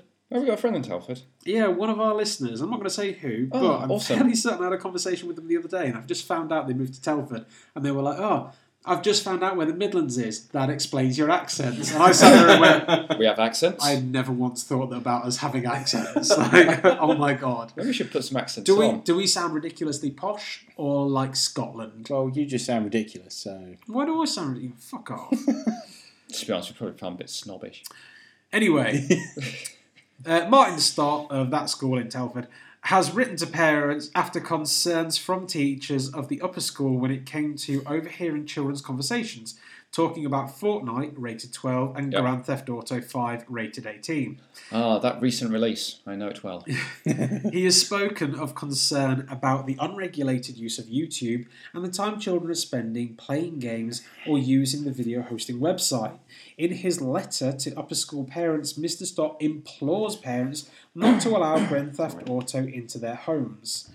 He said, quote, I write to share some worries which have been expressed by the upper school staff in regard to online games that are being played by the children and also about the unregulated use of YouTube by some pupils. Whilst we appreciate that the dark nights through the winter make the use of online games and YouTube a popular activity, we are concerned that some of our pupils are spending too much time on such activities, and this may be happening in some cases without your knowledge. We are particularly... all right, I know, I love this. We are particularly concerned about Fortnite. Not the other one.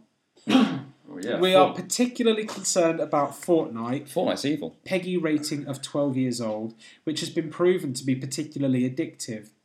It has come to our attention that some children are playing this game in the morning before school and that conversations and arguments about what has happened online are ensuing at playtimes. PEGI states that Fortnite contains frequent scenes of mild violence and that it is not suitable for persons under 12 years of age. We appreciate that this is an attractive game to many and, used in moderation, can be relatively harmless compared to other things which can be accessed online. However, it can also lead to emotional and behavioural problems and feed addictive tendencies. We are also that one I can believe, actually. Yes and no. Also, where are you getting this from? Well, that was arse, but continue. We are also aware that some children have access to a particularly unpleasant game. I've played it. Nothing unpleasant about that game. It's brilliant. Which one is it? Called Grand Theft Auto, which contains graphic images of both a violent and sexual nature. That's true. Yeah. We would implore you not to allow this game into your houses.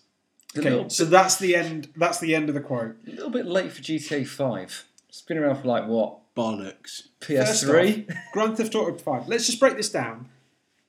The fact that it contains graphic images of both violent and sexual nature, true, does not necessarily make it unpleasant. It makes it better. Like, the notion of calling something unpleasant from an unfounded standpoint is ridiculous. Like, if I was to turn around and say that it was unpleasant, I would be wrong. Yeah. If you want to prove me wrong, Metacritic. All right? Like, I'm sorry. The thing is, right, there was a news article that I saw the other day that people had done a study about the effects of violence in video games. Yes.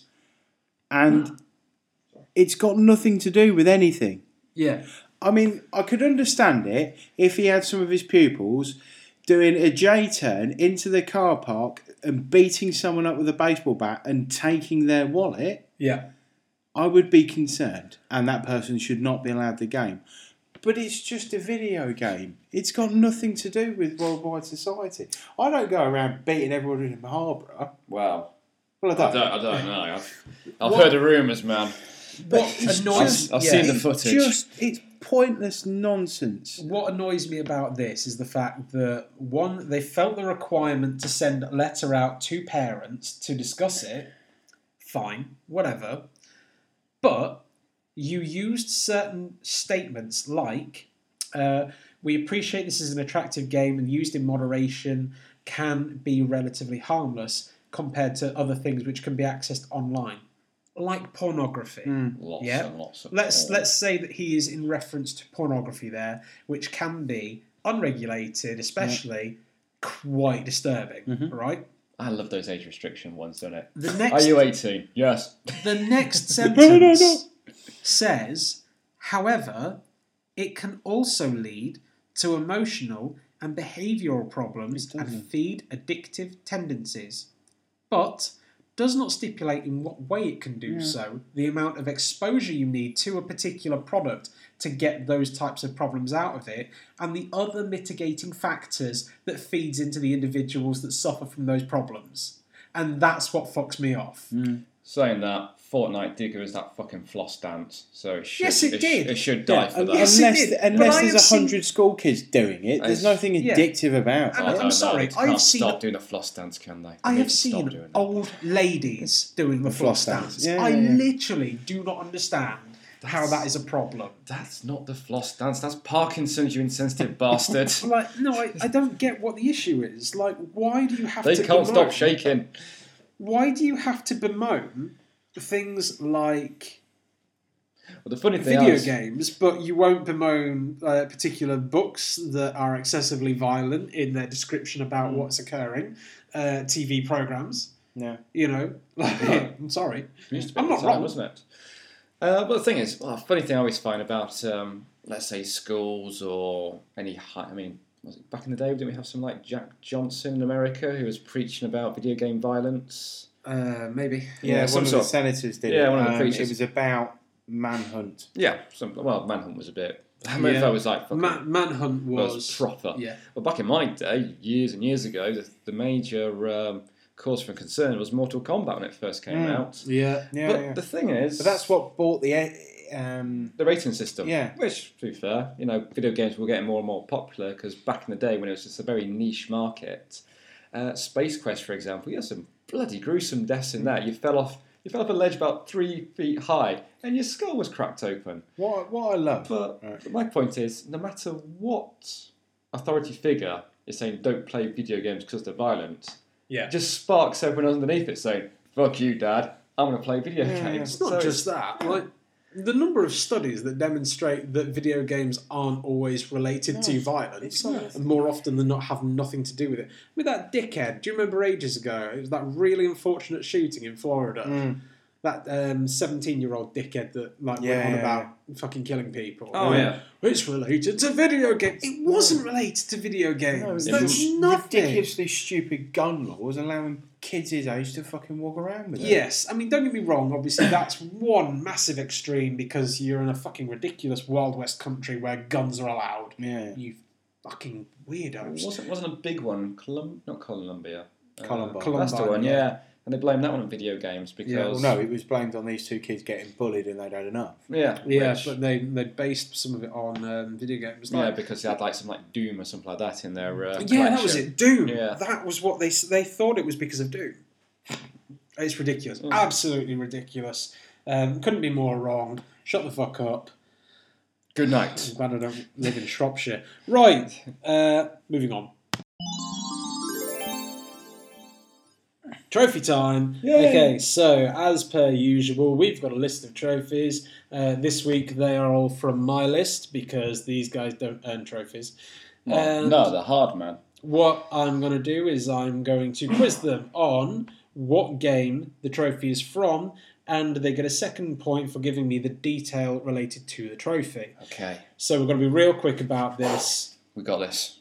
We got our thinking caps on. Are you boys ready? Yeah. 6 trophies, 12 available points. You get your Telltale game on. Number 1. No. Farts over freckles.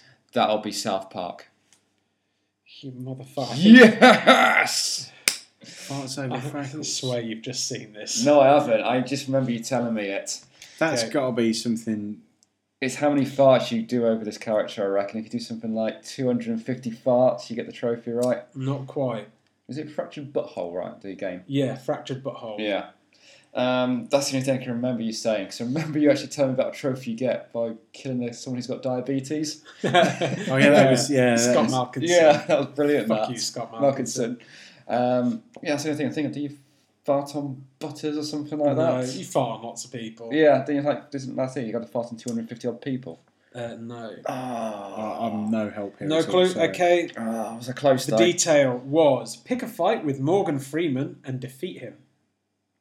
Oh, okay. I did not get that. I must admit. Yeah, when you hear the trophy title "Fart with Freckles," picking a fight with Morgan Freeman over freckles, and you're like Morgan Freeman's magical freckles. Yeah, I get that now.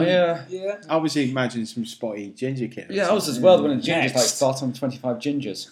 To test myself, I too will fight. I'm guessing God of War. No. Okay, fuck you then. Telltale, Guardians of the Galaxy. No. What was the trophy? To test myself, I too will fight. Spider-Man? No. No, it's not a Spider-Man trophy. What else has he got down his game collection? You know, it's all on his game library and it's not going to be able to be seen. Oh, shit, yeah. He gets everything downloaded, don't he? What else have you been playing? Spider-Man, God of War. This isn't in my game library. You said it was your trophy. Yeah, it is my trophy. Okay. Wait, what? I'm going to give it to the count of 5. I'm confused. 1, 2, 3, 4, 5. Dragon Ball Fighters. Local battle player match. And this was from the time that you brought the game over and you beat my ass on my PlayStation 4. Yeah, I remember that. Yeah. That's a fun game. It was a fun game, which is why I'm glad that you didn't get this. Yeah, well, to be fair though, I don't win many matches online in my fight. So. Next one. We Are Groot. Oh, that'll be Telltale's Guardians of the Galaxy. Okay, no. I reckon. Oh no, that'll be Lego. Marvel's Lego Superheroes 2. Yep. Because that's when Groot appears, doesn't it? I'm guessing you just get to choose Groot. Okay, so... Is it unlock the Guardians of the Galaxy characters? No, the clue is actually in the name. We Are Groot. Yeah. Multiple Groots? Baby Groot and Big Groot. Yeah, Baby Groot and Big Groot. So the detail is have Groot and Groot small in a party. Yes. Okay. With flying colours. Huh. Don't know. I bet that's Rogue Aces. No, but I can understand why you'd think that. Is it a PlayStation game, as in the 4? Okay. No. Oh, so it's a Vita? Yes. Okay. Mind you, no, it is on 4 as well. So. Oh, God. Confusion abounds. What's it again? Flying Colours. With flying colours. What's that flying game you played recently? Rogue Aces. Rogue No, Aces. Was that it? I've just said it is. I thought it was something different. I thought his name was different. I don't know. You're full of shit. Move on, next one. 1, 2, 3, Completed 4, 5. AC3. Nope. So this is from Hugh. Oh, this was the other one you were on about. This was the other one we were Yeah. playing on Vita with all the different colours. I And forgot about that one. the detail is complete the game. Lovely. That's what we Next. think about it. On the head, son. Oh, FIFA 19, because I know how much you love FIFA. Why? Yeah. I know that's like on your max playlist right there. On the head, son, is it another game you've been gushing about recently? Yeah. Is it Rogue Aces? Yes. Yay. Is it Okay. blowing up a tank with a football? No. Is it teabagging a tank with a football? No. Nothing to do with tanks. Is it Is it- teabagging an airplane with a football? No. Right. I'm going to keep going with this until you tell me and give me the Alex. points. Is No, it it is. Is it bombing a teabagging? specific amount of targets? Not quite. You were closer to it than Slinger was because it had nothing to do with football. Was it bombing a football? It is drop a bomb on an enemy plane. Okay. I don't really get on the head for that one. If you're bombing a football player, yeah. All right. How many football players do you think there are in Rogue Aces? You know what? Not enough. Not enough. Not enough. We need more. You know, we're Amateur doing shit. dramatic. Amateur dramatic? Yeah. Chin scratch time. This was one of the PlayStation Plus games that I picked up. Oh, gee. A Well, let's narrow that while down. Okay. Let's do 20 questions now for this one. No, let's Knuckles. Is it a game you like? Yes, I like all my games. Well, I don't believe that for a second. Is it a game you played recently? Defined recently. Last couple of weeks. No. Basically been gushing about it on Twitter. No. Is it a Telltale game? No. Ah, fuck it. That's half my questions gone. Is it a third-person game? Yes. Is it a first-person game? No. Ah, see, it's the third person then. You literally just asked me if it was third person. Are you drunk? Yes. I'm quizzing you on this. I want to make sure you know what you're talking about. Well, actually, I know what I'm talking Actually, what's the about. trophy again? Because I've forgotten. Yeah, Amateur that was literally dramatic. my... Amateur Dramatics. Is it God of War? No. Is it Spider-Man? No. Is it No, Rogue it Ages? isn't that either. Is it Okay. Devil May Cry 4? It's from a game called Foul Play. Okay, yeah, we're I've never going to get that. heard of that. Yeah, You're not. No. No. It's Does it involve chickens? It's quite a cool little side-scrolling beat 'em up. The whole premise is that the entire thing is a play. Okay, I get that now. Yeah. So as you scroll along and you move along the screen, you're actually moving along the theatre kind of stage. Yeah. And as you come up to something, so like as you come up to a cave, you just see the cave pop up, like as in it's part of the background that's kind of scrolled in. Ah, so kind of like very much Little Big Planet. Yeah, it's quite cool, and it's basically about this top hat wearing, monocle, like Kung Fu fashionista, fighting. old man that's got this huge Monopoly Man style fucking mustache, Awesome. and he beats people with his cane and things like that. And then he's got a sidekick that looks like Dick Van Dyke from the original Mary Poppins. Oh, is he incredibly right wing as well? I haven't played enough of it for it. I hope so. The detail for it anyway is that you Out the way, foreigners. level up for the first time. There we go. Oh, well done. You levelled up. So- Congratulations. We did shit. To be fair, though, some of those were quite obscure. Yeah. I know. I'm going to have to get on to a bit of a fucking trophy binge, aren't I? So You're that just I've going to got have a to bit play more. some games. That, or you're going to have to play some games yourselves. Hey, I played Persona. Brilliant. Yeah. All right, yeah. They got No. trophies You, for no, that. no. I read Persona. There we go. Yeah, you read Persona. Actually, I didn't even do that. Press Persona. fast forward and skipped my ass through that fucker. The JRPG masquerading itself as a JRPG when it's actually a comic book. When really, it's not even that. It's just a fucking book. So, Yeah, thanks for joining us once again. We're apologising. Apologising. What is words? We're apologising now to you for the fact that we've not been recording on a regular basis. I had horrible work stuff to deal with. We are back on as normal next Sunday, I believe. So a week on Sunday, we're getting together again. Oh, wait. Oh, put it in the calendar. Because that's normally when we record. Well, that's why you're my PA. Okay. So if you want to follow any of us in real life, you can follow Alex over at AJ Mawalius. Yep. You can go and follow Mr. Chris Slinger at Chris Slinger. Yep. And you can follow myself at the It's at Rodney Broddle. I never use that tag. You can follow the main group, however, at pixel_prep. That reminds me, I need to tag you in Naked Malcolm. That reminds me. Cool. You'll find out later. Great. So thanks a lot for joining us, guys. Please make sure that you go and follow the great people that gave us great questions for us idiots. That's JaffaCake6991 or the Bergster30. Hopefully we'll speak to you all again soon, but until that time, take care of yourselves. Bye. Bye. Bye. Bye. We love you.